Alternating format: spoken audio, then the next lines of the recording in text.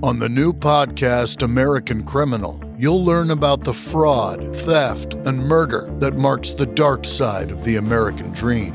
Like the Menendez murders. Was it two greedy kids who killed their parents for money, or is there more? Listen to American Criminal wherever you get your podcasts. Always on a precipice, candy wish. So what would you prescribe? 'Cause every moment's something sacred, yeah. Such a wild ride.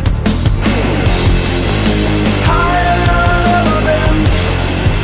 Higher than I've ever been. Hey, this is Steve Baltin. Welcome to My Turning Point, where we will be joined today by Gavin Rossdale from the band Bush. Dude, this is a fun conversation. Tom Waits, Wings of Desire, Charles Bukowski, Keanu Reeves. We cover a wide range of topics. Let's join in with Gavin. All right, Gavin, thanks so much for being here today. Dude, I'm excited to hear what you pick with this because I really love this format because you don't know what the hell someone's going to pick. People have had such interesting life experiences. What was your turning point moment? My turning point moment, I think, was being about 14 years old. Punk had already taken over. There was a revolution in England, a real revolution, where things were much more connected than they are now, And my sister's boyfriend was in a band called The Nobodies, and there was a skinhead band. And he gave me a red P-bass, a Fender P-bass. And I remember being in my room, and the combination of getting the P-bass and going with him to rehearsals, dark, dank, stinky rehearsal room in the south of London, and lugging equipment in and sitting around in this filthy place, and then driving the equipment over. And I was too young to go into the venues, but I just liked the whole buzz and being around it. And I just got the bug for that life. And I didn't think about much else after that, except wanting to be in a band and pursue music and be as cool as all my sister's friends, all the punks that they knew. It was such a great scene in North London. And I just figured that was the only thing that I was really interested in.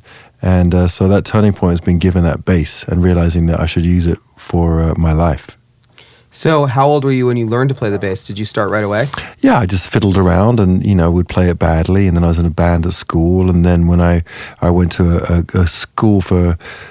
Surprisingly, I got into school for very smart people in England. It's one thing my dad was really very insistent on. So I went to regular education up until I was like 11. And then I went to a very academic school.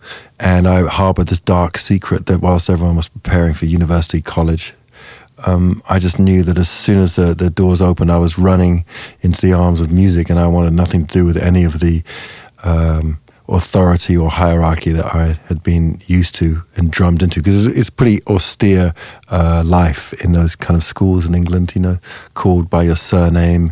You're not very it's not a very personal experience until you go. We have A-levels when you're 16, 17, you get to do A-levels, which is the more advanced. That's when they call you by your name and you specialize. And I did French and Spanish and English and all literature.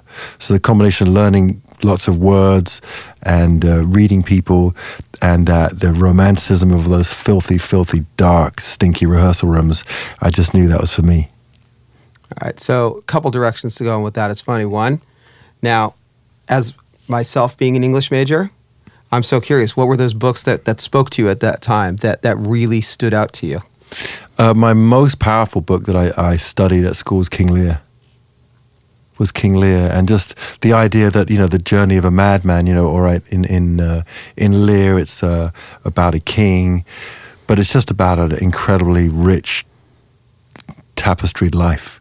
And the betrayal and the intrigue and the suspense and the love and the devotion and the madness. And then from there, it just segued into Bukowski. It just dovetailed into Bukowski and Ginsberg and all of the. Obviously, Bukowski's not a beat poet, but I did like. Then I did the trek to City Lights. That's the whole thing, and all the beat poets. And I like their madnesses, and I like Bukowski's simplicity or directness, not simplicity at all, directness, succinct writing. So that's where it was all born. But I mean, I had a lot of, there was a Vallejo in the Burning Darkness. There was a Spanish book. There was Zola in French. Eugenie Grandet was probably that book that did it for me in French, and Spanish was in the Burning Darkness, and Lear in English. But obviously we studied many books. But I just liked the power of words, and I liked people that were in terrible, distressed situations. I just never stopped being interested in that. I still am mainly interested in that because that's real people. Well, I was going to say, what I love about getting into these memories where you tap into the early influences, and it's funny because I do a column for Forbes called Who I Am, where we talk about this as well, is it's amazing to think of how much that stuff, when you go back and look through your work as an artist, still appears in there.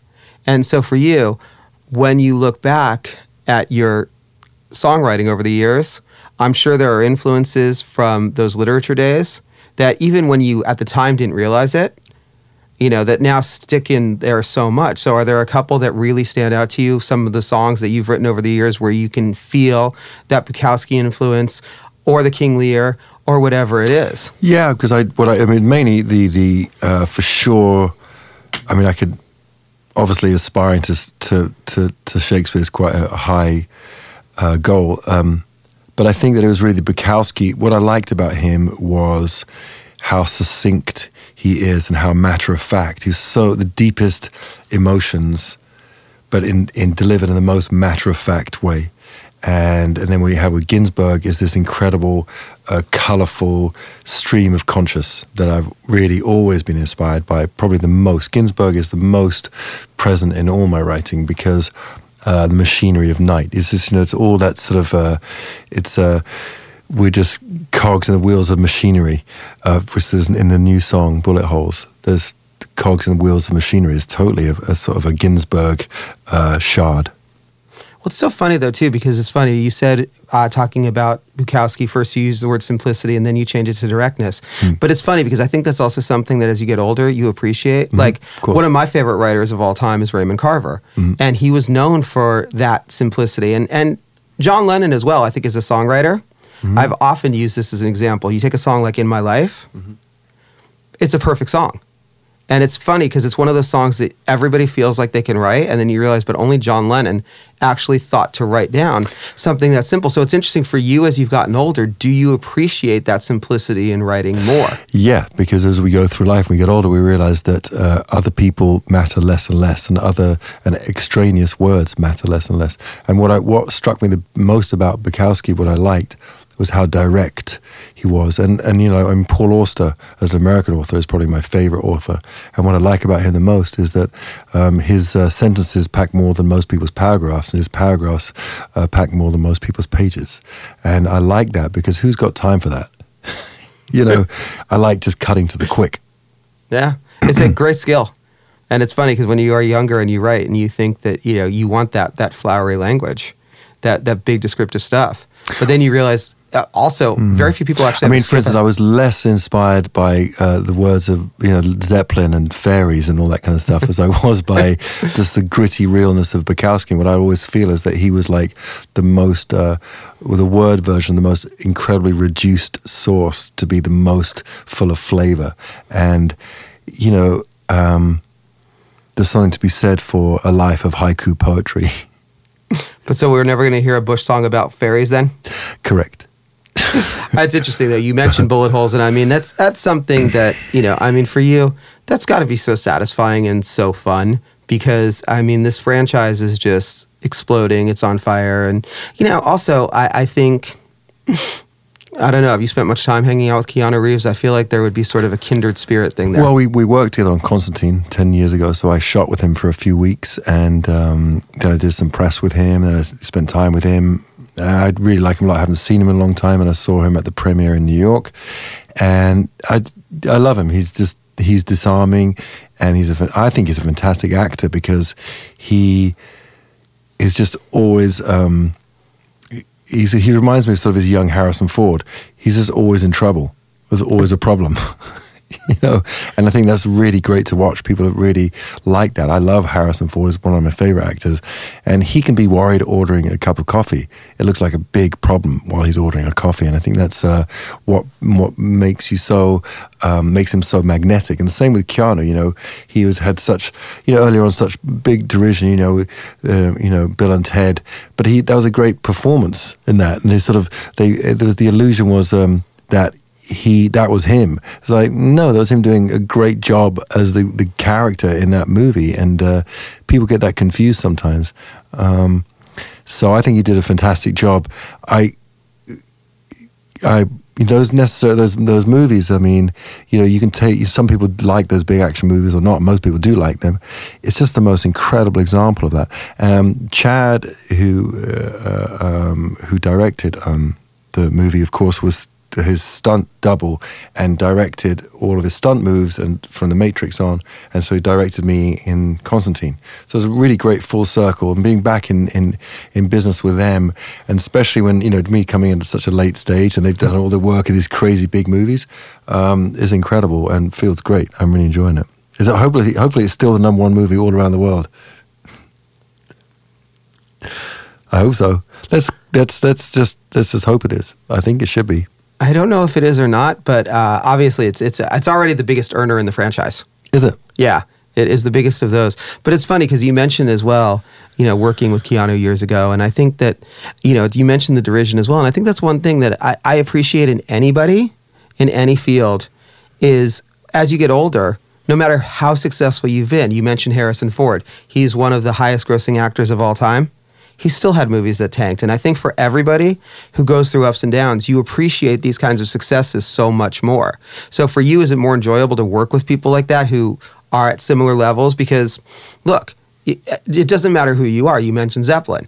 You're going to have records that are hits, and then Rolling Stone called some of their early records absolute dog shit. Mm-hmm. So for you, is it more enjoyable? And do you appreciate more everything that's happening now and being around people who've had similar life experiences? Well, yeah, I would call that having a career, because I think it's impossible to have a career that doesn't avoid the lows as well as the highs. I mean, Keanu's had, some romantic comedies that haven't been as successful.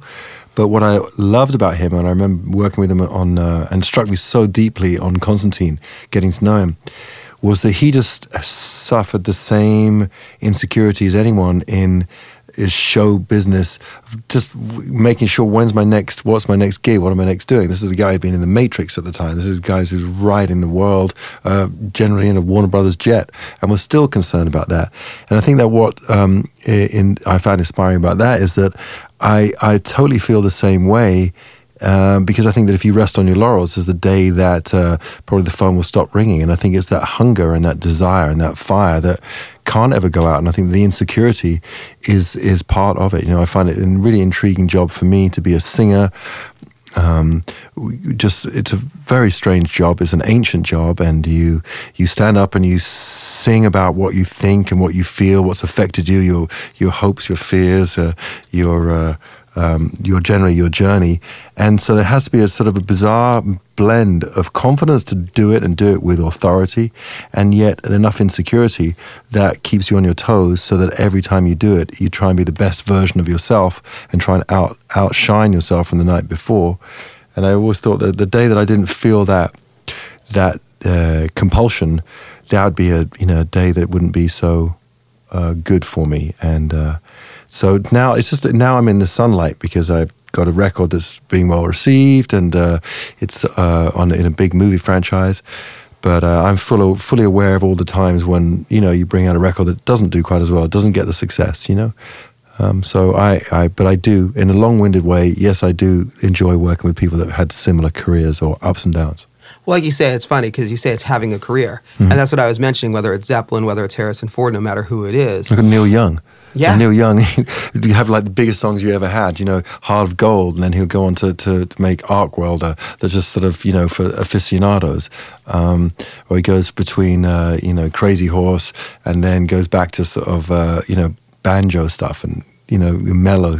So he's always been really inspiring because he seems to be completely disconnected and irreverent to any previous success he's had. He just feels the compulsion to bring out what he wants to bring out. And I love that about him. Well, it's really interesting you say that, because one of the things that I've enjoyed being at Forbes is talking with all these business people as well as the artists. And what I found is that for every successful person, regardless of the field, your competition is yourself. It has nothing to do with what anybody else is doing. So for you mentioned Neil Young. Are there other people, whether it's in music or other fields, that you've really been inspired by the way that they change direction and that drive that, because again, for every successful person, your drive is only about challenging yourself. It's not about, okay, well, we need to have a number one record now, or it's not about, well, we want to make this amount of money now.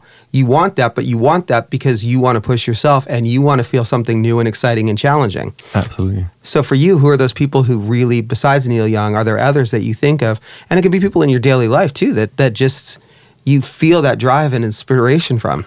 Well, I mean, you're absolutely right. My own drive and inspiration is just maybe from my own upbringing and, you know, growing up with a single father who is a workaholic. That's a straight away, that's an example of someone who's applied and working.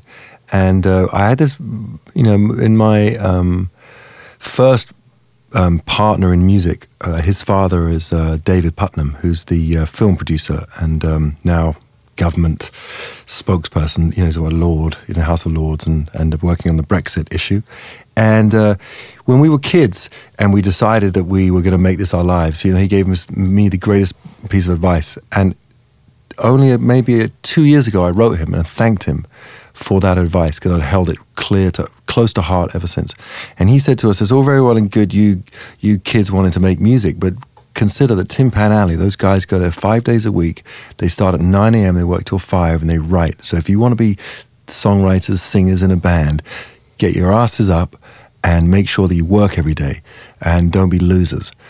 And I've always took that to heart. And so for me, you know, it's interesting you ask about the fire.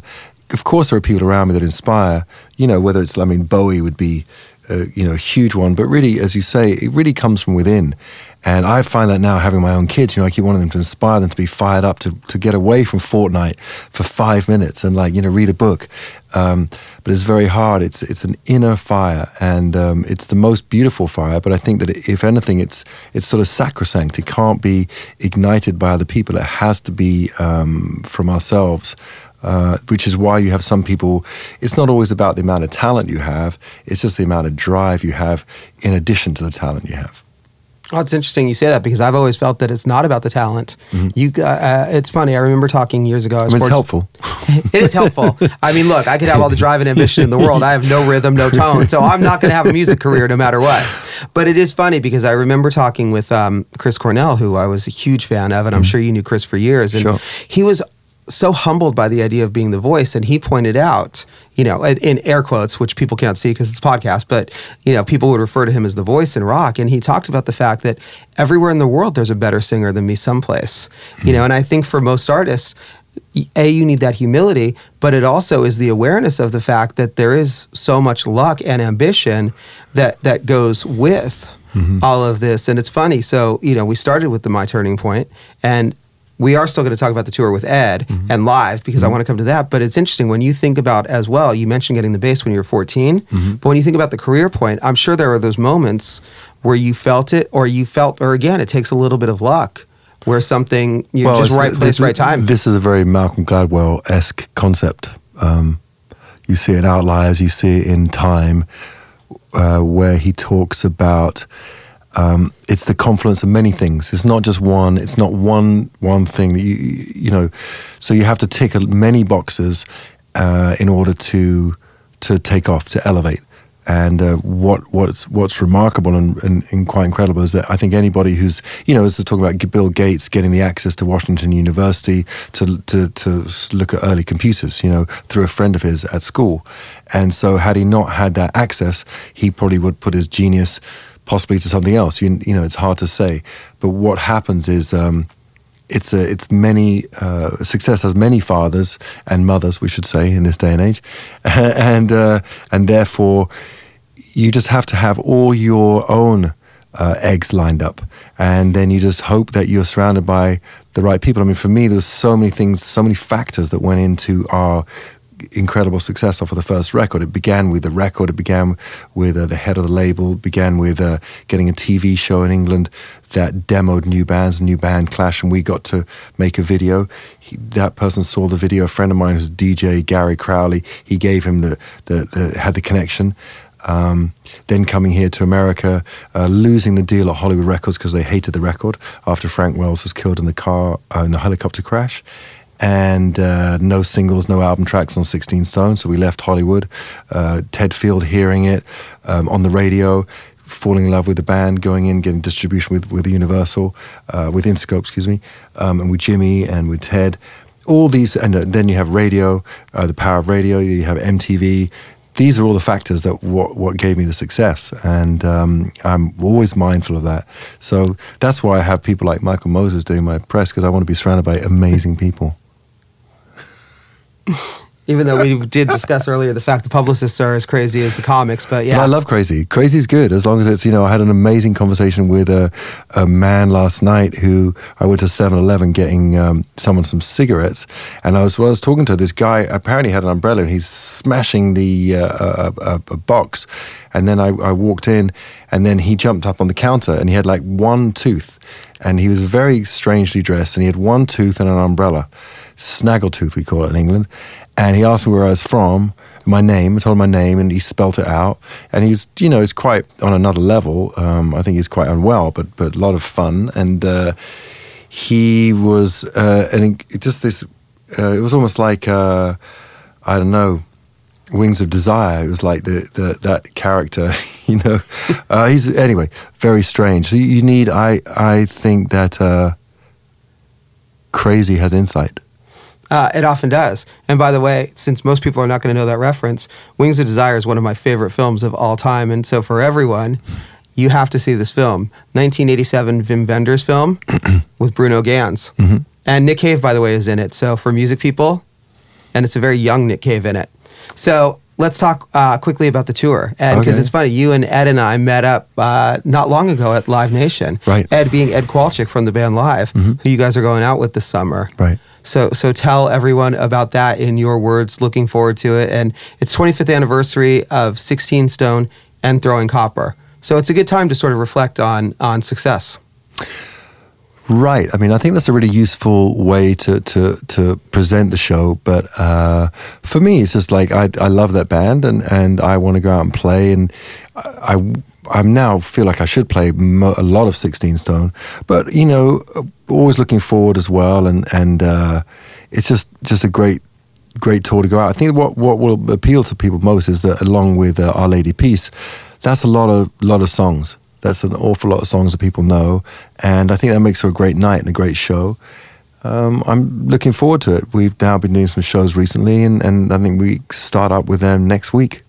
Well, it's so funny you say that, because when Paul Banks was on, he talked about the fact that they had done the 10th anniversary of Bright Lights, and one of the things he said was he felt comfortable doing that anniversary because the band was in the process of making new music. And I think for every artist, it's so important to feel like that you are forward thinking, and that it's okay to sort of revisit the past a little bit when there's stuff coming ahead. So how much more enjoyable is it for you doing this tour, knowing that when you go out there, yes, you're doing these songs from 16 Stone that people are excited for, but they're going to be just as excited for Bullet Holes. Yeah, it's essential. I mean, that gives the fire to it. And I don't subscribe to that concept of like, we don't want to play the songs that got us here. And there was a time I saw a friend of mine in a really good band we toured with a lot, and he introduced their one hit as The Rent Payer, and I just thought, that's a little cynical. Or you could also call it your best song. So I don't really, I like the idea of people getting lost in the history and the soundtrack of the music to their life, and being intrigued and hearing songs that touch them now. So that's my job as a songwriter, to write songs that, like Bullet Holes, that can coexist with Everything Zen or The Chemicals Between Us, and then just putting it all out there. And I think that everyone, it's all a dance competition, whether, life or being in a band. No one wants to get tapped on the back and be told, thank you, to sit down. So you're just doing everything you can to be interesting and be as good as you can and be dynamic. So for me to sing a song from 25 years ago and sing a song from 25 minutes ago, that's a great feeling. I like the way that you put that, though, the soundtrack to our lives. Because, yes, when you go see a show, that is the thing. And there are these certain artists that you go see, whether it's the Eagles, for example, or some of these like classic bands that, you know, literally have 40-something. Like Paul Simon was like that for me. I mean, you're talking about one of the greatest songwriters of all time. What was the last show for you that you went to where you felt like this was speaking to every aspect of your life? Where you just go through it and you're like, all right, I remember this from this, and had that sort of, it almost like feels like a jukebox. Well, it's probably the last time I see U2 play. You know, they have such a reverential audience, and the way that Bono commands the crowd, and the eulogies for every song, and every song is almost an island.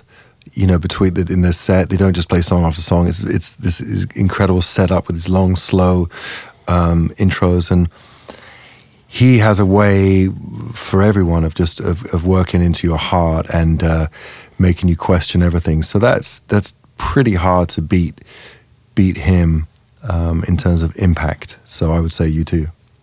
Although Neil Young's a damn good one too. Yeah, I haven't seen him for a minute, and I recently saw Neil U2 more recently. But Neil Young is just on another level. I would love to be able to go and see Tom Waits if he was ever consider going on tour again. He's someone that I feel a deep kinship with, and just connected to his music and his him and his wife Kathleen's extraordinarily dynamic and broad lyrics. You know, incredible words. I mean, that man's a wordsmith, and he's a completely different style to mine. But yet I just love it. That he's so descriptive and time and place centric, and I never deal in time and place. Well, it's funny. That's my vote for greatest songwriter who ever lived, is Tom Waits. It's interesting, though, that you say he's so different from you, because it's funny. He started coming up from the beat time and the Bukowski and all of that. So it's funny, when you go back, are there any Tom Waits songs that you particularly feel like, okay, I always remember an interview I read many, many years ago with John Bon Jovi, right? And he said, he's like, if I could write any one song as good as any 50 Tom Waits songs, I would be happy as an artist. And it's like, I mean, it's Tom Waits. That's a stretch. That's a stretch. It was his quote, but it was interesting because are there songs in particular that you Your love is like bad medicine. Whoa, shake it up just like bad medicine. I don't know. I have to stop you there. Mean, it's good to have goals. I say party foul. Hey, it's good to have goals, but it's funny. Is there any song that you feel that sort of like, where you feel that, like you say, it's different, but because you guys had those similar influences, where you feel that sort of kinship in particular with the writing, or you feel like it's... Innocent When You Dream or something like that comes to mind. You know, it's just those turns of phrases that just like destroy you, and are so simple, and yet seen from a different perspective, and inspiring. And, you know, absolutely no disrespect to John and Bon Jovi. They so many people love them, and I did love Howard Stern's intro for the Rock and Roll Hall of Fame for them, and they've had a phenomenal career, and you know, amazing in their lane, for sure. But you know, Tom Waits, and I think it's just a beautiful thing that he writes with his wife. I didn't get to the point of asking how much, which words, or how that quite works in the house, but he's such a dense lyricist. You know, whereas I feel that I like that thing of being dense, but yet an openness. And my songs can't be as long as his. You know, I mean, you look at or Dylan. You know, Dylan who like 14 verses. You know, I just never got into that point. No producer I ever worked with would probably have let me. So, but they're all inspiring, aren't they? You know, all the great ones. All right. So last question, because I've always thought my funeral song, Tom Waits' "Take It With Me." I think it's it may be the best song ever written. And it's funny, I remember Which one, sorry? "Take It With Me." Okay. Yeah, it's an amazing song. And I actually was reading an interview with him where he talked about it and actually teared up. It's a song that he and Kathleen wrote together. So obvious question to wrap up, your funeral song. My funeral song would be probably Bob Dylan's "Most of the Time." That is a fucking great song. And on that note, Cool. Thanks so much for being here, dude. I hope I don't have to play it too soon. I'm having a good time right now. I'm at a good point in my life, so I hope. Well, hopefully we're not rushing any of these, but you know, it'll still be there when I'm gone. Exactly, dude. Thanks so much. Thank you, Steve. Hey, this is Steve Baltin. Thanks again for joining us on My Turning Point, where today's guest was Gavin Rossdale from the band Bush. Dude, that conversation was a blast.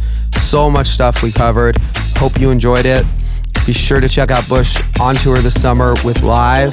And you've probably already seen John Wick 3, so I don't need to tell you to see that. Thanks.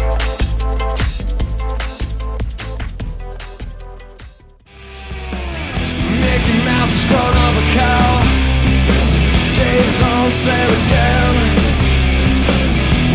Kiss in the rear view.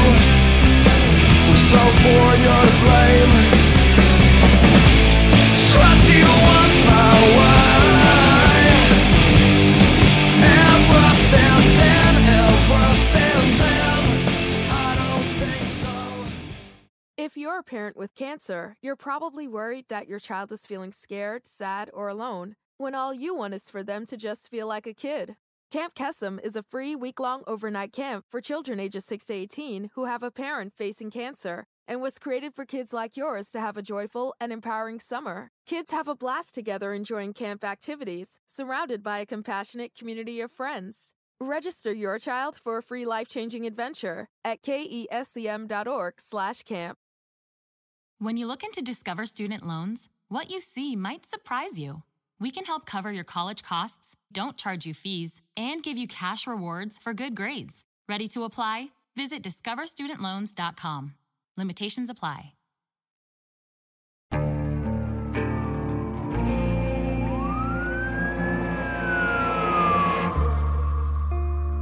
What would you do to achieve the American dream? The big house, the happy family, the money. 911, what's your emergency? Would you put in the hours? Would you take a big swing? What's the problem? What's the problem? Would you lie? Would you cheat? Were they shot? Were they shot? Would you kill? Yes. My mom is dead. My mom is right there. From Airship, the studio behind American Scandal, comes a new true crime history podcast. I'm Jeremy Schwartz, and I'll be taking you inside the minds of some of our most notorious felons and outlaws, exploring the dark side of the American dream. In my new show, American Criminal, you'll meet the picture-perfect brothers who killed their parents, the thief who stole babies, the crypto king who siphoned off billions, and plenty more. From assassins and gangsters to killers and con artists. Whatever the case, whoever the criminal, you don't know the full story. Until now. Don't miss the debut season of American Criminal, The Menendez Brothers, beginning February 29th. Listen wherever you get your podcasts, or to get early ad-free access to the entire season first, plus hundreds of other ad-free history podcast episodes, subscribe at intohistory.com.